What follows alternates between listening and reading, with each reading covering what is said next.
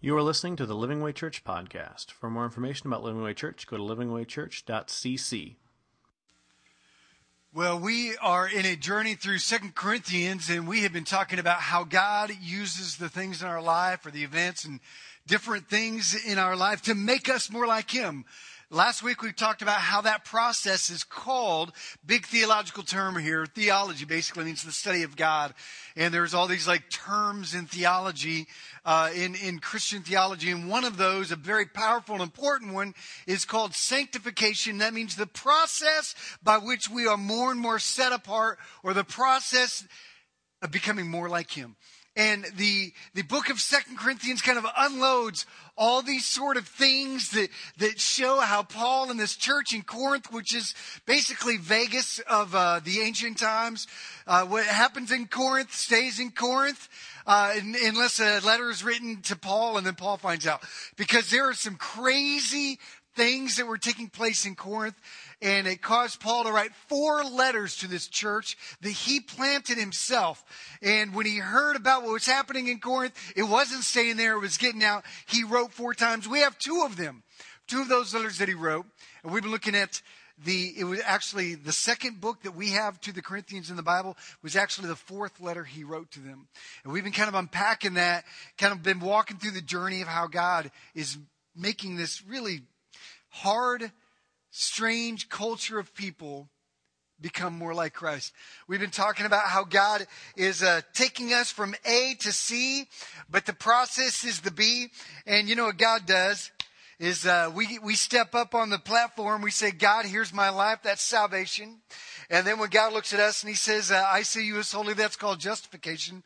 Then God begins to chisel away the parts of our life that don't look like Him. That's called sanctification. And then one day we will stand before Him. If you are a child of God, we will stand before Him and be made new, and that's called glorification. We are walking through that process, and in this, until we get to that day of glorification, we're in a process where God is chiseling us.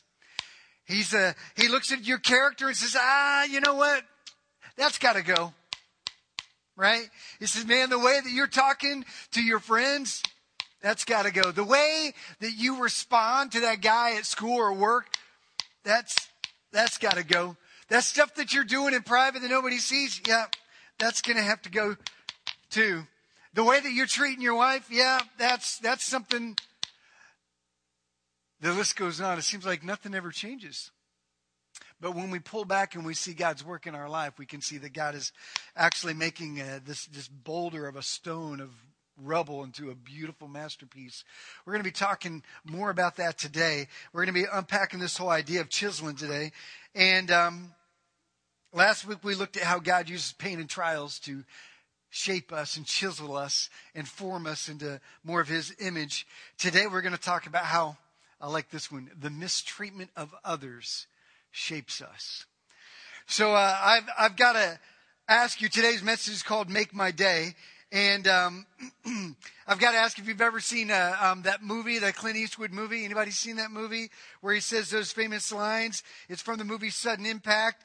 And there's Clint Eastwood, if you know who he is, he was like the premier cool dude of the 70s and 80s. Now he's just an old dude who makes pretty good movies. He's a great director. But he used to be this like big long gun cop kind of guy, and he gets the guy cornered in the movie Sudden Impact, and he points the gun at him, and the guy's like holding this woman hostage, and he points the gun, and he goes, go ahead, make my day.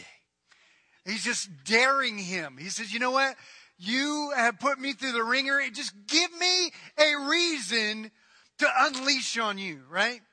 And some of you, that is how you live.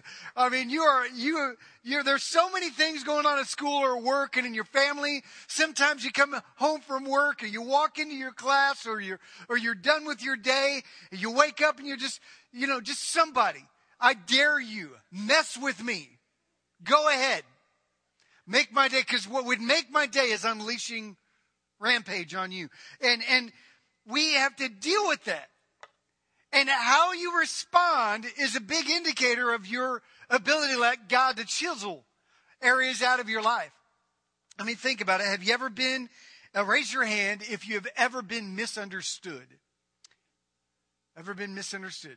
Okay, some of you have not, or you're not paying attention. Or you're just don't understand the question. So I'm misunderstood. Raise your hand if anything you've said ever has been taken out of context. That means somebody's heard what you've said and then turned it around and it's like, I never said that. That's it. Raise your hand again if that's ever happened to you. Okay? Raise your hand if you've ever done something good for someone only to have a blow up in your face. You've done something really good. You're like, man, I'm going to go out on a limb here. I'm going to do something great, only to have maybe that person walk all over you or hurt you, or things go great for like years and all of a sudden they dump on you. You're like, what? You know, and your response is you want to fight back, right? You want to set the record straight. You want to post on Facebook what really happened and send out a mass email to all your friends. But you don't, right? Some of you do, because I get your read. I get your post. But how we respond makes us. Well, the Vegas-like Church of Corinth, let's pick up where we left off last week. In 2 Corinthians chapter 1, verse 12, Paul starts off after talking about how pain and trials are shaping him and shaping us. He says, now, this is our boast. Now, let me explain what that means. When he says this is our boast, he's saying this is what I can confidently 100% declare to you. Okay? So he's not saying this is what I'm really proud of. That's not what it means. He's saying this is what I'm confidently assured that I can say to you with complete conviction. This is what I can say to you. Now, I want to set up what he's about to say. Acts chapter 18 tells us that when Paul got that call to go tell the world about Jesus, that he went all over Europe and he went through Greece and he landed in a place called Corinth, this crazy, wild, Vegas-like city of Corinth, and he began to lead people to Christ, and he lived there for nearly 2 years, about a year and a half, a little bit more than a year and a half. He loved those people. He was leading them to Christ. He was baptizing them. He was a part of their children's lives. He was laughing with them. He was eating meals with them. He lived with many of them. He had a deep love. He was teaching and caring for them. He was their pastor. And then after he felt like that church was established, he would go and start another church someplace else, and then he would come back and check on the churches. Well, after being with them for about a year and a half, he leaves to go start another church, only to find out that right after he left, some people came into the church and began to basically say that the Apostle Paul is a false prophet, a false apostle, and they began to question everything that Paul ever taught them, and they really attacked Paul's integrity with them. And they basically said that he couldn't be trusted, that everything that he taught them was for his own selfish gain. And to top it all off, he got news of this and sent a letter to them and said, I'm coming to see you. And then he sent a second letter and said, I'm so frustrated with what I'm hearing, I'm coming to see you. And twice he didn't come to see them over a period of several years. So now, not only are they thinking that Paul is maybe not really a pastor, but now they think he is lying because he keeps saying that I'm coming to you and doesn't come. So now Paul is saying, you know what, you've heard a lot of things about me. I'm confident in this. Hear my words. They thought that he was unstable and that he was unpredictable and could not be trusted. He was treated horribly after he gave so much of himself to them. What follows is years of tension between Paul and the Corinth church. The church was on the edge of a church split. His friendships were at stake. Maybe you've been there. Maybe you've had a friendship that is so fragile right now, you wonder if it's going to survive what it's in the middle of. You have a marriage that's hanging on the balance, or a relationship with a son or a daughter. You have something going down at work, and it is on the verge because under the surface is an unresolved conflict, is an unresolved problem that you just can't quite talk out. So you're wondering if it will survive because this might be the last thing it can handle. This might be the nail in its coffin. So how did Paul respond? This is actually his last letter that he wrote them. We have 2 of the 4. This is we call it 2 Corinthians because it's the second one in our Bible. How does he respond to the mistreatment? Well, let's take a look at what happened, how he responded, and how he had planned on coming to them, but he couldn't, so he was attacked. Here we go. Verse 12, now this is our boast. He goes, basically, I'm confident of this. Let me explain. He says, our conscience testifies that we have conducted ourselves in the world, and especially in our relations with you, with integrity and good sincerity. We have done so relying not on worldly wisdom, but on God's grace. Basically, Paul, everything about him, his conduct was in question. I want to tell you something. When you are in a position where you feel like your words are mistreated, here's the number one thing that happens. Your integrity gets questioned, doesn't it? Your character gets questioned.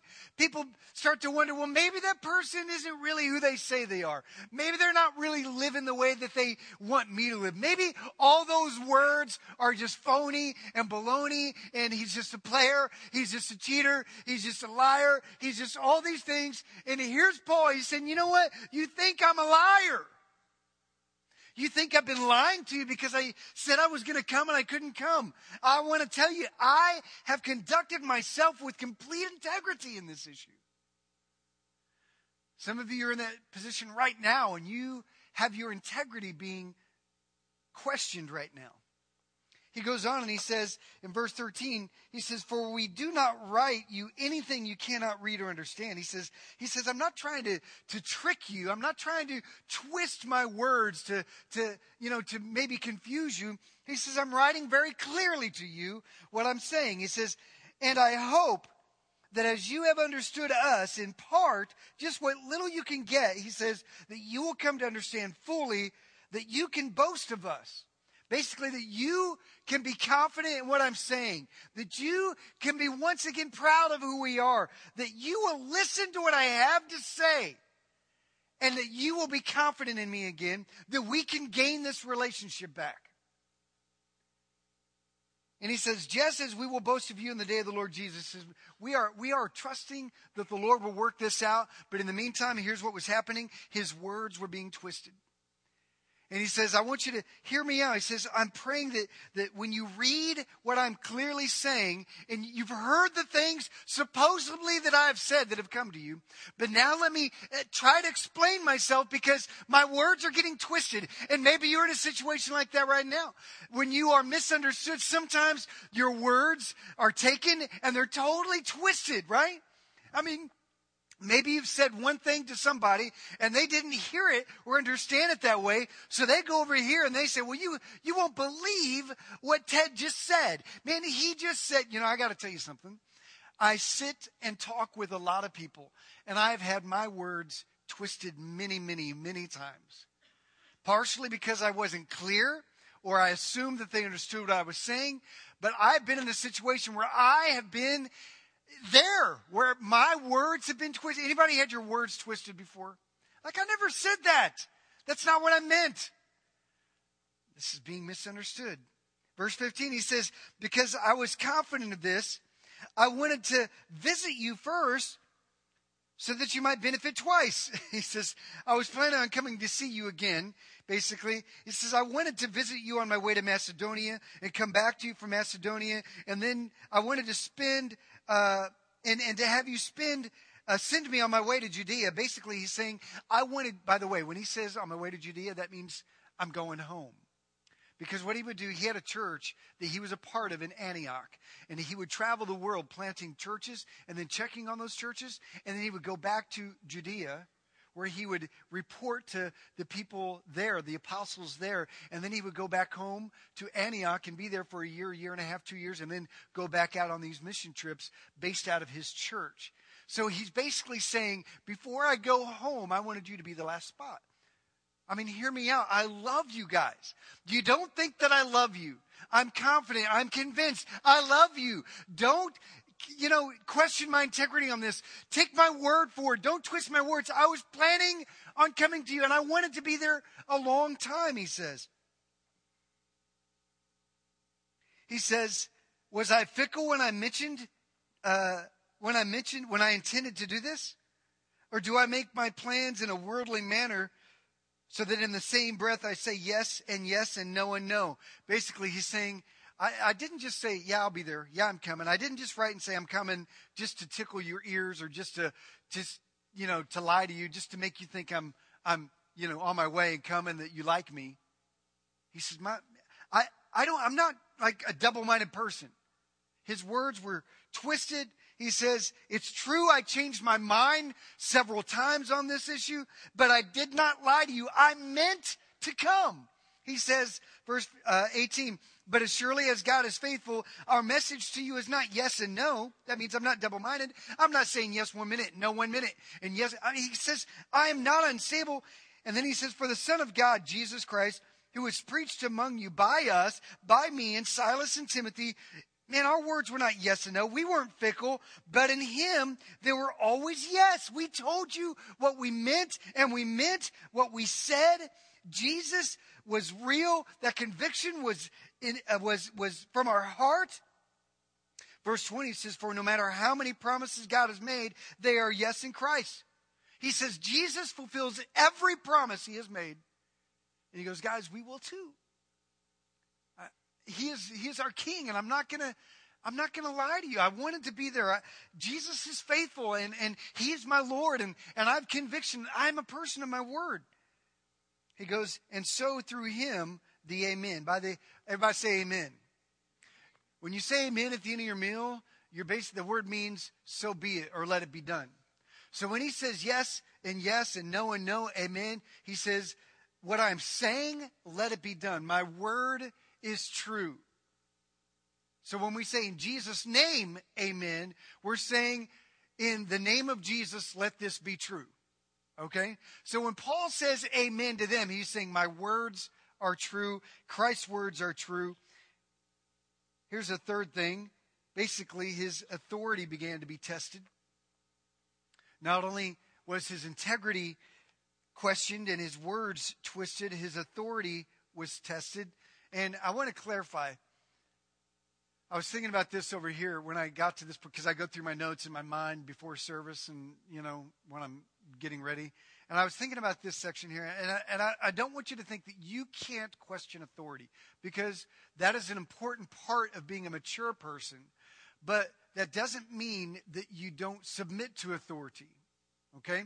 The Bible is very clear that God gives you gifts in your life. People. These people are gifts in your life to shepherd you, to care for you, to look after you, to feed you, to protect you spiritually, and to help provide for you when you need help physically. And that's what a pastor is. That's what leadership in church is meant to be. It's meant to be a gift to you so that we might protect you and care for you and feed you and help you and provide for you and teach you. But you need to hold me accountable to God's word, and you need to question my words through God's word. But you need to be in a place where you can, with a healthy perspective, submit to someone who's looking out for you. Well, basically they were saying, Paul, we don't want to submit to you anymore. And Paul hadn't done anything to break that trust. And his authority was questioned, and they didn't even see him as a pastor or an apostle. In fact, he says in verse 21, it says, now it is God who makes both of us, both us and you, stand firm in Christ. It says he anointed us. He said, man, this is a God thing. I came into your life by God. I didn't come into your life just trying to start trouble. I wasn't trying to manipulate you or control you. I wasn't trying to kind of rearrange your life and get anything benefit out of you. I was truly being moved by God. Anointing means like the sense that the Holy Spirit was on this, and it was anointed by God. In the Old Testament, they would anoint people with oil. That means they would pour oil on people who were like blessed to be kings or blessed in certain areas and functions. The oil was a symbol of the Holy Spirit covering their life. Now, there's a symbol of that in the New Testament, how we pray for people and anoint them with oil, but the Holy Spirit is that oil now. The Holy Spirit now covers us, and he says, I am anointed, you are anointed. This is a God thing. Why are you questioning this, my role in your life? He says, he anointed us, and he He set his seal of ownership on us. And he put his Spirit in our hearts as a deposit, guaranteeing what is to come. He says, man, we've come to you and we're filled with God's Spirit. We were sent by God and we taught you confidently with a pure heart. Listen to my words. Now, they're reading this letter, but I can only imagine the passion and the pain and the heartache that is coming out of this pastor's heart. He spent years investing into these people, leading them to Christ, baptizing them and their children, laughing, breaking bread, having meals with them, doing fun events, doing life, living life with them. And now they don't even want to talk to him anymore. Paul's like, and this was a God thing. We're anointed. This is a Holy Spirit thing. Why are you resisting? Number 4, I want you to write this down. He said, his motives were challenged, and maybe you've been there. Maybe they'll see your actions and they go, "Oh, you're just trying to get something out of me, aren't you? You're only helping out at that shelter because you want to feel good about yourself. You don't really care about these people. You're only showing up early and helping out because somebody's making you do this." They begin to question your motives. You're trying to get out of this. You're trying to climb some ladder. I've seen it. I've seen it. I've seen people who come into our church. We're not a mega church. I don't know if you knew that. Yeah. We're not like a super large church. We actually are larger than about 70% of the churches in America because the majority of them have 75 people. So we're larger than 75%. But I've had people come into our church because we are a smaller church, and they'll be all buddy with me. They're like, "Man, what can I do for you, Pastor? What do you need?" And they're just, man, day one, they're like, "Hey, it's okay, man, I got it." And they go through Discover Living Way, they plug in, they get involved, they help with a kid venture, and the whole reason behind their motivation is because they want a position. And they know that in a church that's smaller, we have great need in a small church because we can't afford a staff. So the majority of all our volunteers are just that, volunteers, people serving out of passionate hearts to see something great in the kingdom. And so these people say, "You know what? I want to be in position. I want to roll. I want to get paid one day." And all of a sudden they get all real close to me and they're like, "Yes, sir, Pastor Ted." And all of a sudden when they realize that they're not getting a position out of me, maybe I don't have that mission for them or see something else in them or see their motives, they bail. They run. They run as fast as they can to the next small church to get plugged into. I see it all the time. In fact, I have pastor friends of churches that are like our size that I'm in relationship with, and they call me and say, "Hey, heads up, you might have this guy coming your way." I just had lunch with a pastor a couple of weeks ago who gave me a heads up on a guy, and I thought it was kind of funny. But your motives are challenged. Sometimes you just have pure motives. You just want to serve God. Sometimes you're here just to see God's glory work through your life. Well, they began to question Paul's motives. Verse 23 says, "I call God as my witness, and I stake my life on it, that it was in order to spare you that I did not return to Corinth." This is interesting. He says, "I fully intended to come," hear this, "but I didn't because I knew that if I showed up, it would stir more trouble." If I had come, I know I would have been unkind. If I had come, I was so upset, it would not have been good for either you or for me. So he says, it was in order to spare you that I did not return to Corinth. Now, I want you to maybe write this down in your notes. It's an extra. Is that sometimes we need to know when to talk and when to meet up and when not to talk and when not to meet up. Sometimes we need to know when to make that phone call and say, "We need to get together today." Because that's me. I'm the kind of person, something's wrong today. What are you doing right now? Because I'm a natural confronter, and I'm also I like resolution, and it will stir in my heart. I won't be able to sleep for days until I can get across that person and get affirmation and get confirmation and seal the deal that we're okay, right? Well, Paul says, he says, sometimes we just need to know when not to meet and when to meet. That's a lesson for some of you right now, because you are pushing it and trying to track this person down, trying to get this person with you, trying to get a meeting with this person. Maybe you just need to slow down. Verse 24 says, not that we lord it over your faith, but we work with you for your joy, because it is by faith you stand firm. Now, what does that mean? Basically means, he says, I'm not trying to lord it over you. I'm not trying to manipulate you. He says, if I showed up, I would, white knuckle you into doing what I want. He says, I don't want in any way my words to manipulate you or to make you feel bad. He says, I want this to be a God thing. And this is huge. Have you ever talked to somebody and their eyes are rolling and they only relent because they want the conversation over? That's pretty much most of the conversations with my daughters. Trying to clarify. And with some of you, by the way, because you're like, okay. You want them to change because they want to, not because you want them to. And Paul says, you know what? I don't want you to change because I show up and I pressure you. I want this to be a heart issue. I want this to be a faith issue. I want this to be God working in your life. That's why he says, I'm not trying to lord over you. I'm not trying to control you, manipulate you. I want this to be by faith. So he plans to go to Macedonia. 1 Corinthians 16 tells that story. He hopes to spend the winter with them because he wants to spend a long time with them before he heads back home. But the trip never takes place, so he says, I'm going to come around the second time, and he still doesn't make it there.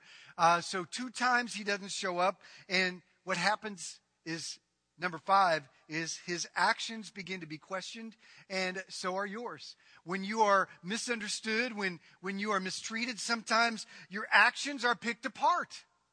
Sometimes they look at every little thing they do. They start to, pick apart your actions. They accused him of never even wanting to come based on his actions. I mean, he said, I really wanted to come. I really wanted to be there. And like, yeah, well, look, you never showed up. So your actions speak louder than words. And that is a true statement. However, sometimes things just don't work out the way you want them. Am I right on that? And you need to be a person of your word. You need to be a person of integrity. You need to follow through on your words. However, sometimes they just don't work out that way.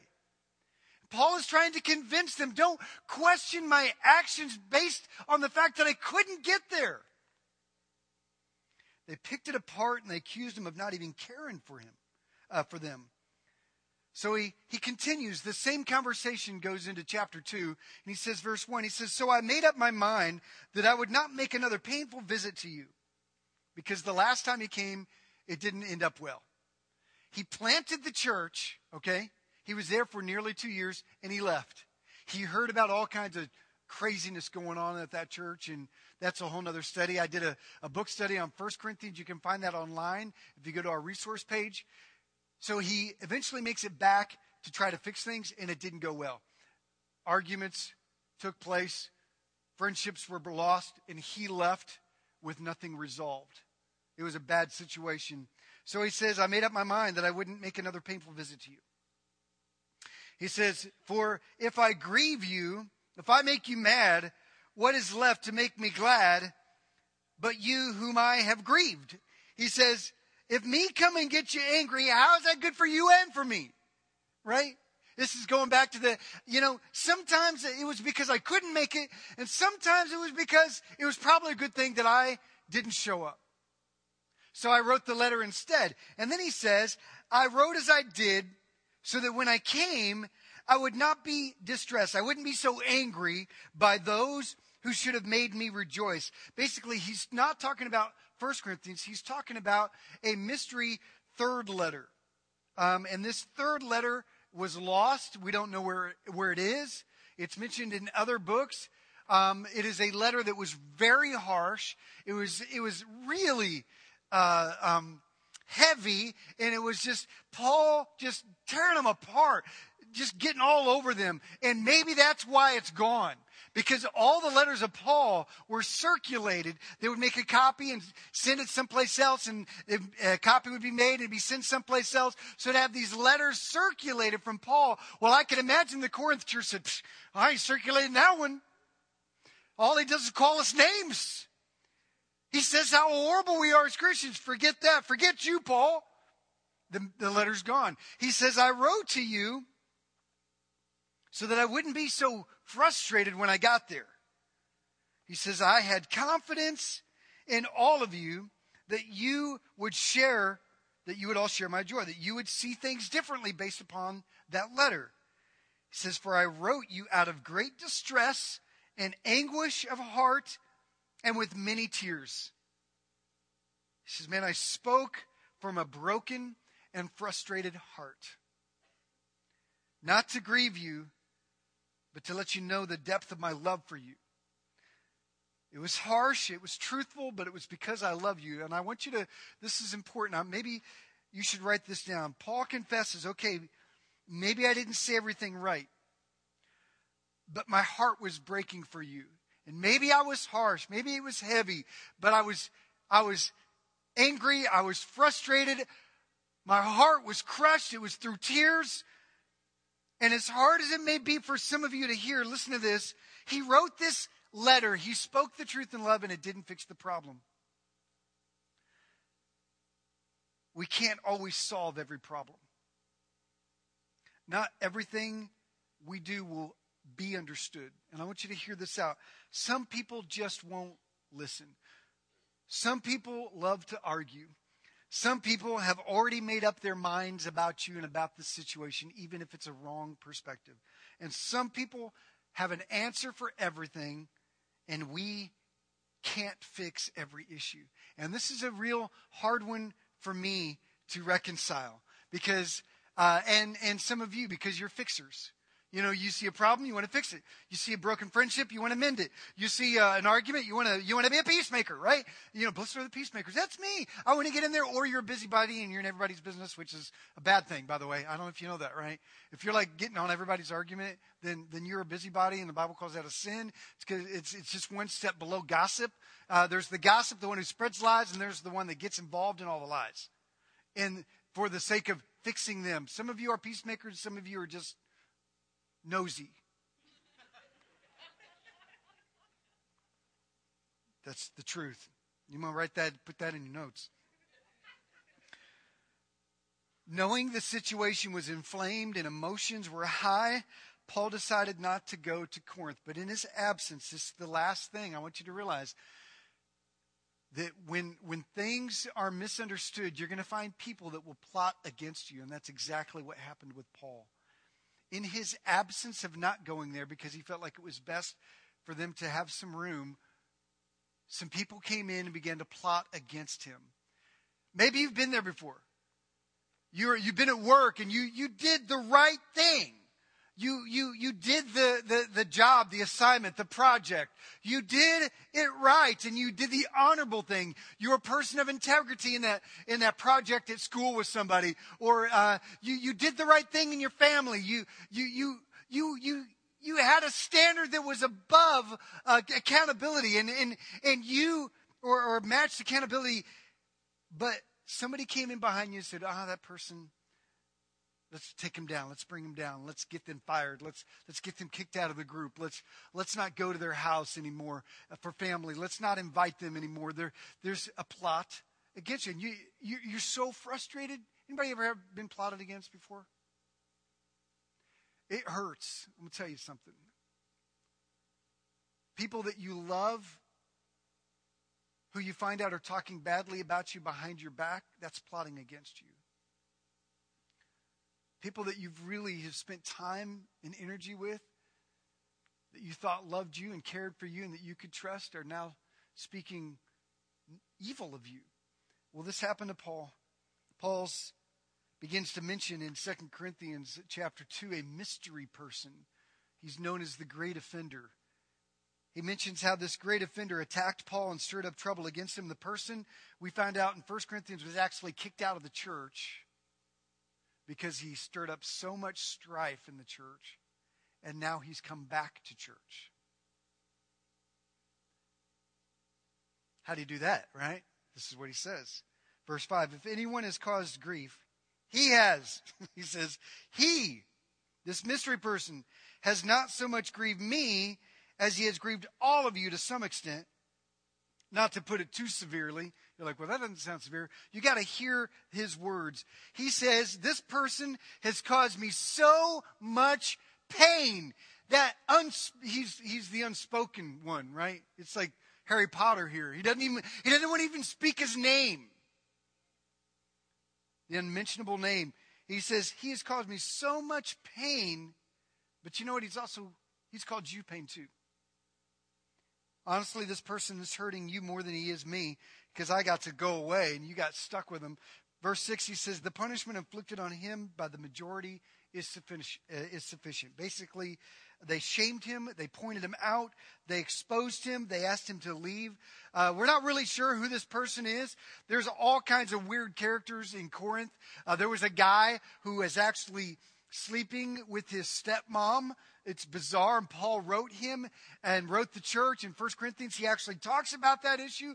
There are people that were getting drunk at church events, and he begins to mention those people in those situations. He says that people began to live with each other in the church and have open relationships, and they began to serve in the church, and Paul began to address that. And then there were people coming into the church speaking evil of Paul, saying that he was a selfish person and that he preached false doctrine and he wasn't a pastor. And all of a sudden he mentions this guy and says, we don't know which one of those many people that he's talking about. But he says, whoever that great offender is, he's back. All right? And he says, you've inflicted enough pain on him. What we're going to do now is we're going to look at a big snapshot of how Paul responded to all these attacks. I mean, think about it. Paul's integrity was questioned. His words were twisted. His authority was tested. His motives were challenged. His actions were picked apart, and he was plotted against. So how did he and how can we respond based upon what we find here in 2 Corinthians? How is God going to use these people? Now think about it. Every time somebody talks about us negatively, you know what? God can chisel that area in our life. He's saying, you know what? You're being plotted against? Oh, yeah. That's going to work in you, a sense of endurance and patience, right? What we're going to find out are the things that God chisels into us when we respond the way that Paul did. So check this out. The first thing that he did is he realized, and you need to realize this too, is that you will be misunderstood, even by friends and family. You will not escape life without those painful relational moments where even your friends and family misinterpret or misunderstand or plot against you. Some of you have been there and felt the pain of a sister, an adult sister, an adult brother, a parent, a child. You've been there as a friend who is like a brother or a sister, has taken you and used you and twisted and you don't know what to do about it. Paul says, realize this. Even in the best of relationships, there will be moments of misunderstanding. He knew these people. He lived with them for almost 2 years. They were friends. They were close. He cried with them. He laughed with them. And then a rift developed and a misunderstanding began to grow. Same thing in your marriage. Things will happen in a marriage, and misunderstandings will happen in friendships, in families. This is part of being in a relationship. This is a part of letting people in your life.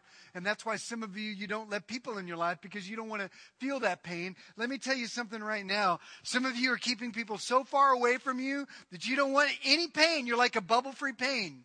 You're also a bubble free of love. Because if you keep the world away from you, you won't experience pain, but you also won't experience the joy of true relationships and intimacy with people. They come together. Paul says, I want you to realize this. It's going to happen. So how are you going to respond? This is the first thing he did. First of all, he lived above accusation. We find this in that verse 12 in chapter 1. He says, we have conducted ourselves in the world, and especially in our relationships with you, with integrity and godly sincerity. Paul responded by being a person of integrity. He says, I did not manipulate you or use you. I was blameless. This is echoed all through the Bible. I want to read some verses to you for just a second. I want you to hear this because I think some of you, we can stop right here and this would probably fix some of your problems, or it would actually be something that you could go home and really work on for the rest of the week. Listen to this. Philippians 2:15 says, be blameless and pure, children of God without fault in a warped and crooked generation. Then you will shine among them like stars in the sky. 1 Timothy 3:2 and Titus 1:6 say, now that the leader is to be above reproach. Someone in authority, someone before people is to be blameless.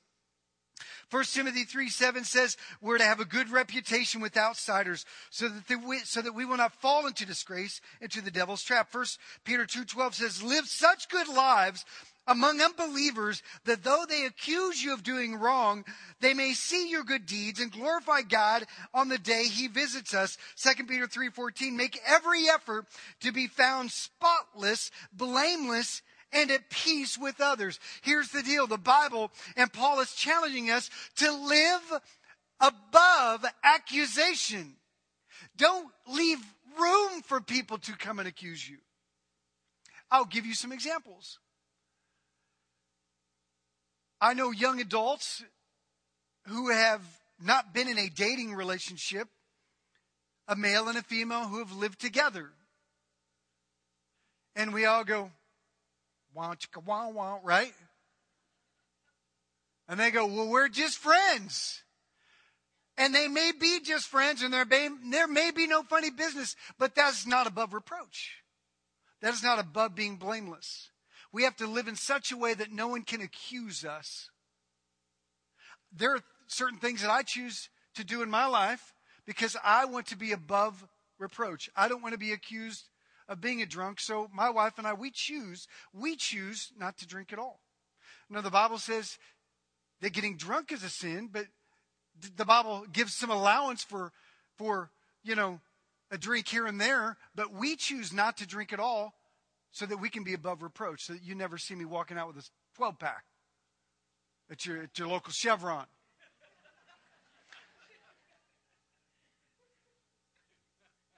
And that, if I drank beer, which I don't, that might last me a couple days. I don't know. I'm just kidding. A couple months is what I was going for, but nobody caught that. A couple days, like, what? A couple days? A couple hours. But I'm not, even though there might be some allowance for that, because all things are acceptable, not all things are profitable, I choose not to do that so that I want to be blameless and above reproach for my kids and for you. I want my kids to see me and not go, yeah, but you do this. Well, you act like that. Well, you talk like that. I want to live above reproach. That means I choose not to do certain things that I'm free to do, that aren't necessarily a sin because I'm free in Christ, but I choose not to do them because Paul says, and the Bible's very clear, that we are to live above accusation, blameless. And he says, you know what? You tried to come against me, but his response is, I've been nothing but a person of integrity. And that's something that is powerful that you can stand on. By the way, are you a person of integrity? Are you the same in private as in public?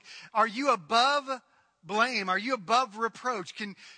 Are you able to say, I live for God, I have integrity in my life? You only speak the truth. You won't have to remember what you say. Do you always speak the truth? Do we live what we say? Do others have a reason to accuse us? Paul says, my conscience is clear. I'm an open book. Nothing is hidden. I'm transparent. So what can you really accuse me of? I want to tell you something. If you've ever been in Nicole and I's home, we are an open book. We probably a little bit more transparent than most people realize. We have people in our home throughout the week in small groups and Bible studies, and we are the same here as we are in our home, as we are when we go to the movies. We are the same. Are you? the same. And then he says this is another way he responded. He says, don't get defensive. Paul was troubled by the accusations, but he did not get angry at them. He did not get argumentative or try to prove he was right. He just simply said, hey, guys, this is how it is. He did not get defensive.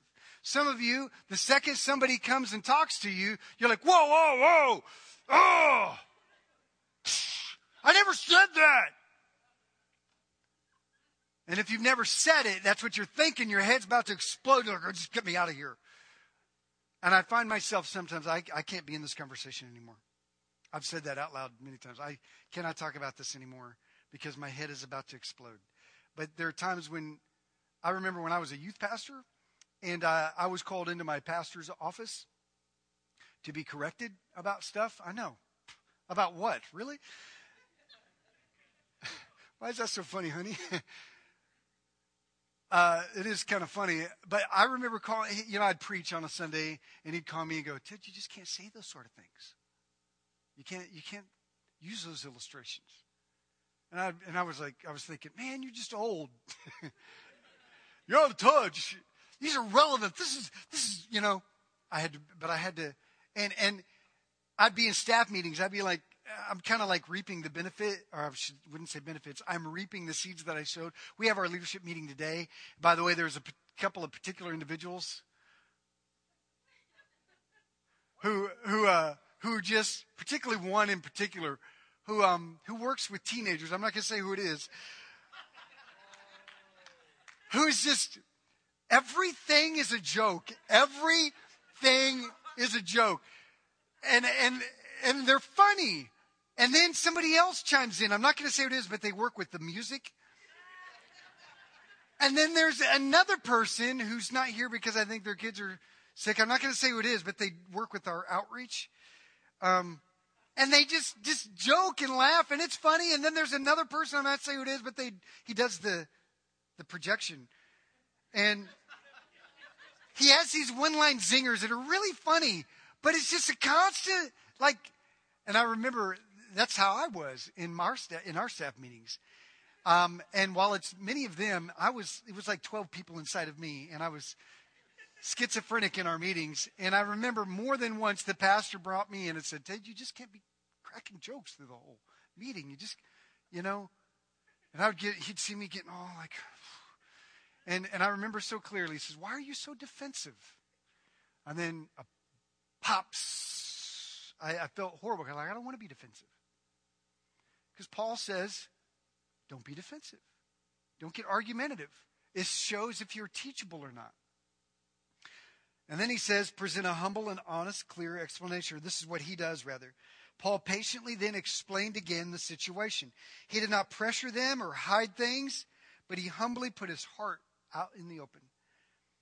Some of you, if you get that chance to sit down with somebody, then you need to humbly and honestly and clearly explain your situation.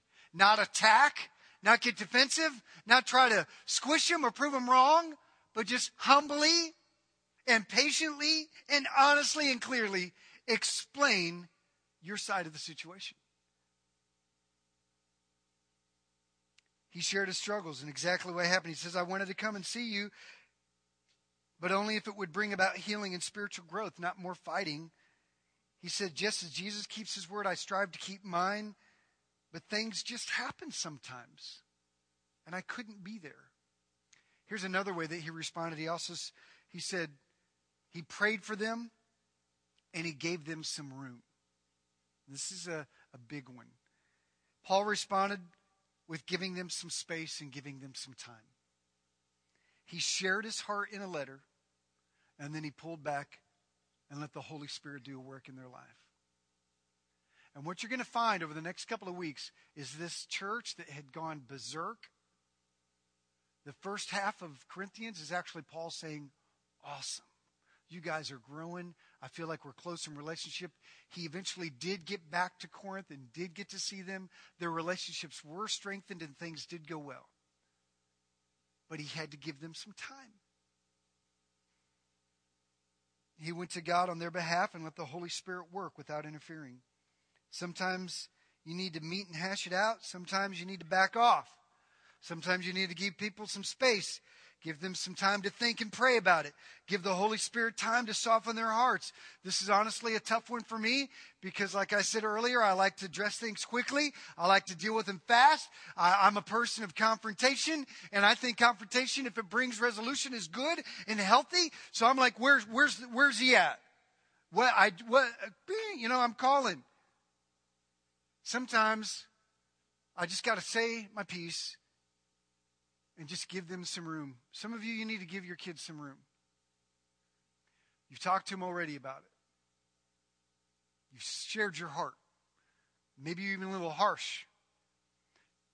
Now pull back a little bit and let the Holy Spirit work on them. Same thing with you young people and your parents. Some people with your friend, with that coworker.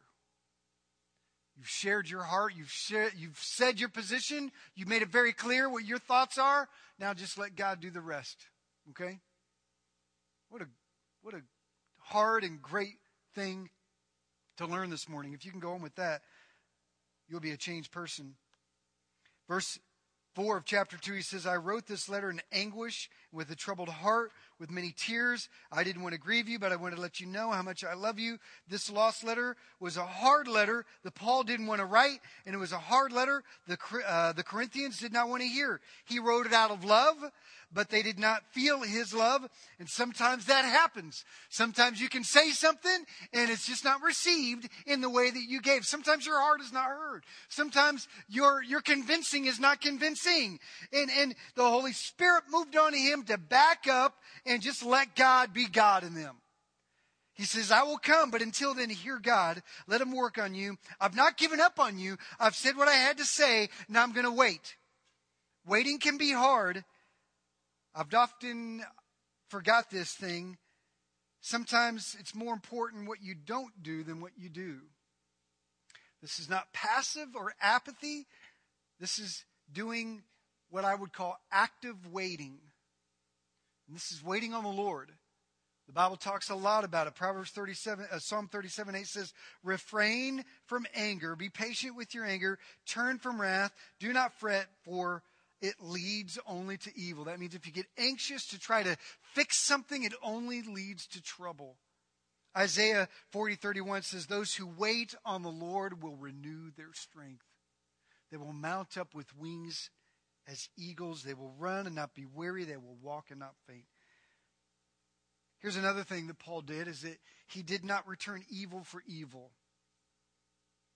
Paul understood as Christ was insulted and accused and condemned, though innocent, Jesus never attacked. While Jesus was on the cross, taking the suffering that should have been yours, that should have been mine, while Jesus was being hammered in his hands and in his feet and whipped and beaten, he never once pulled his hands off the cross and said, Father, he could have. The Bible says that all of creation is under the hands and feet and control and authority of Jesus. That the world was made through him, by him, and for him. That we exist only because he lets us exist. Jesus could have pulled his hands, and as easily as he put flesh on a leper's body and put an ear on a soldier's head after it was cut off, he could have pulled his hands off, floated above the cross, healed his entire body perfectly, shone forth with glory, called down a legion of angels, and wiped out every Roman centurion Pharisee there was. But he didn't. He did not return evil for evil. Isaiah 53:7 says, he was oppressed and afflicted, yet he did not open his mouth. He was like a lamb led to the slaughter, and a sheep before its shearers is silent. So he did not open his mouth. When they beat him, he did not retaliate. When they forced that crown of thorns on his head, he did not curse them. When they drove the nails into his hands and his feet, he did not threaten them. When those that watched him spat on him, he did not spit back. And when they swore at him, he did not swear back.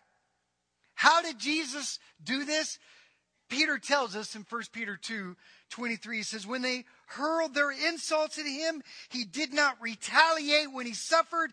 He made no threats. Instead, this is for you, he entrusted himself to the one who judges justly. He knew that the Lord would take care of it. He knew that it was under the hand of the Father.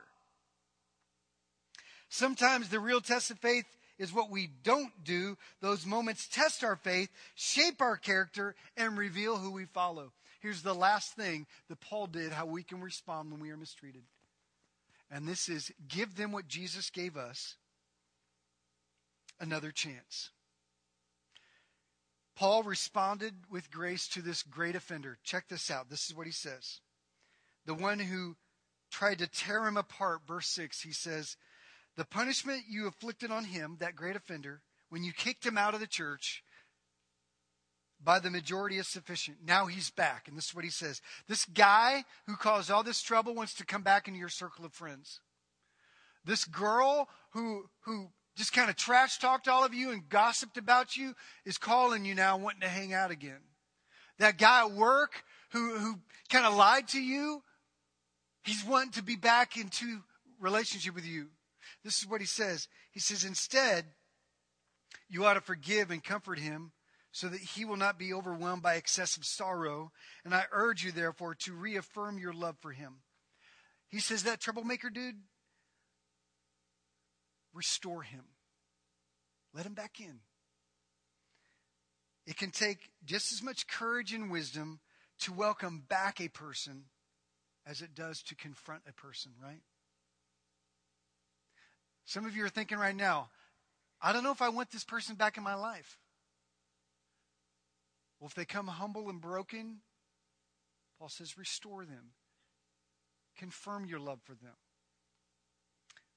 He says this, another reason I wrote you, that is that previous harsh mystery letter, was to see if you would stand the test and be obedient in everything.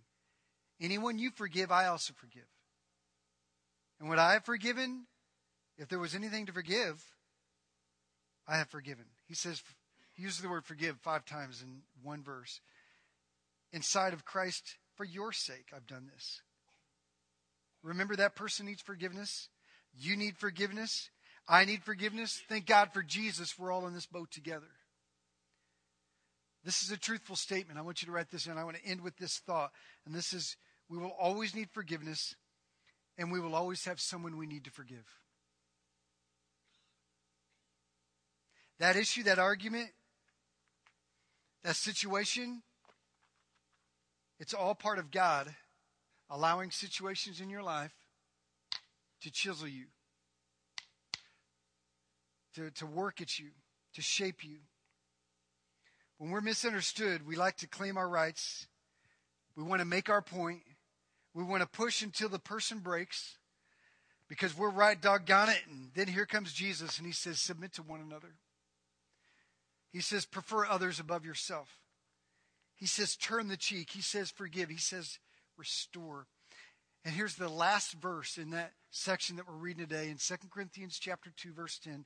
After he says all of this, he ends with this. And I want to end with this thought. He says, I have forgiven in the sight of Christ for your sake. And then verse 11, in order that Satan might not outwit us. For we are not unaware of his schemes. And I want you to realize this, guys. Don't be fooled. This whole thing was a plot of the enemy to tear them apart. Some of you have a relationship right now that's got unresolved issues under the surface. Close friends, family, parents, children.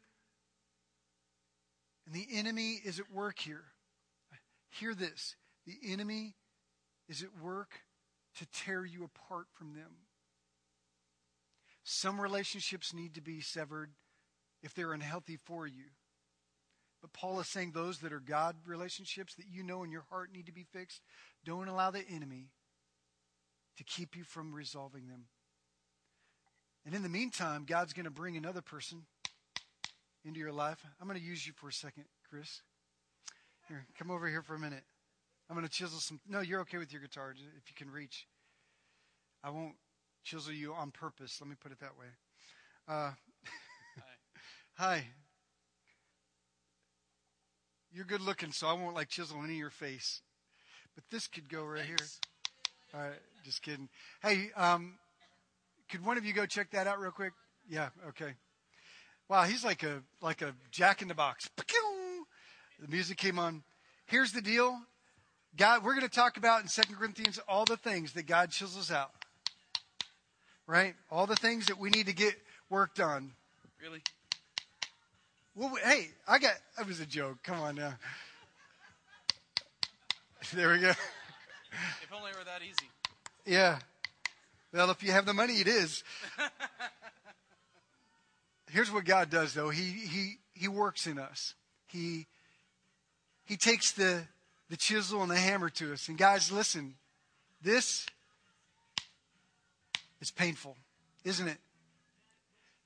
Yes, it was. That was Hanson. I'm waiting for that music to be off. I want to end with this thought. Let's pray. Don't allow the enemy to tear your marriage, your friendships, your kids apart from you. Instead, don't get defensive, but be humble. Explain yourself and give it to God, and let the Holy Spirit do the rest, okay? Let me pray for you. Father, thank you so much that you are here. You are with us. You care for us.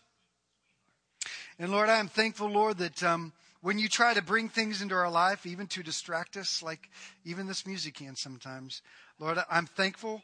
Lord, I've learned to accept this as part of the great mission of being here at our church. And it's you chiseling impatience out of me.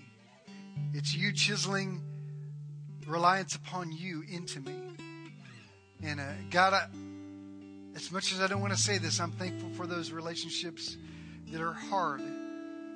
The EGRs, the extra grace required friends.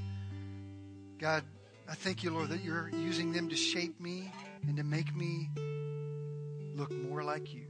In Jesus' name. Amen. Amen. Thank you for listening to the Living Way Church podcast. If you enjoyed this message, we hope you come visit us in Garland, Texas. For directions and more information about the church, go to www.livingwaychurch.cc.